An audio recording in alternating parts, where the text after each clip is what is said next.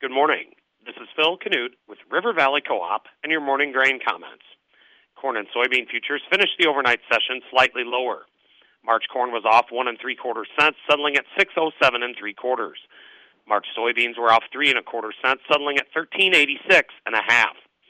In the outside markets as of 7:45 a.m., the U.S. dollar index is off 0.17, trading at 96.092. February crude oil is up 62 cents, trading at 77.61 a barrel.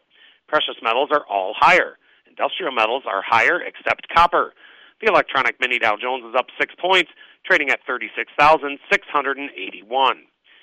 Yesterday's surprising sharp rally in corn and soybean futures can be explained in 2 words: money flow.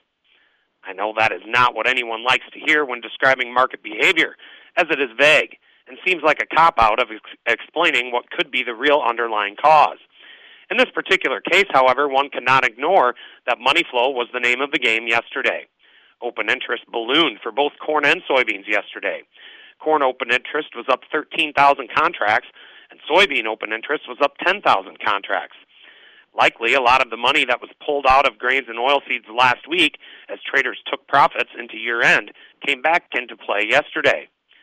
Of course, one can point to fundamental factors that certainly continue to support futures, but one cannot deny that yesterday was all about traders and the funds throwing money around.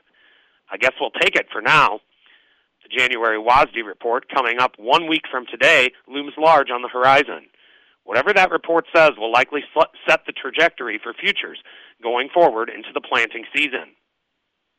It will also provide final 2021 production figures for traders to chew on. When it comes to South American weather, Argentina and southern Brazil remain hot and dry for the 6 to 10-day window. However, new 11 to 15-day weather models now call for an increase in precipitation for those dry regions. What impact has this dry weather already had on production? Of course, that question cannot be answered until combines roll. Until then, anyway, private analysts will continue to try to take a stab at it. StoneX Brazil's sharp decrease in their Brazilian soybean production estimate on Monday is being applauded by bulls, but questioned by bears, who are calling it too much too soon. Well, I guess we shall see. Yesterday, the funds bought 15,000 contracts of corn, bought 10,000 contracts of soybeans, and bought 8,000 contracts of wheat. They are now estimated to be net long 361,030 contracts of corn, net long 105,610 contracts of soybeans, and net short 21,675 contracts of wheat. From a chart perspective, March corn finds initial support at the overnight low 605, followed by the psychological $6 mark, and then 590. Initial resistance is at 611 1/4, yesterday's high, followed by the 6.5-month high charted last Tuesday, 617 3/4, and then the June 10th high, 633.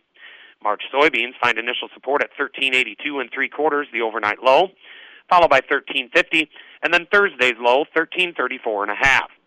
Initial resistance is at the new 5.5-month high for the contract charted overnight, 1397 1/4, followed closely by the July 19th high, 1399 1/2, and of course the psychological $14 level. Opening calls are steady to lower. And with all of that, have a great Wednesday from your friends at River Valley Co-op.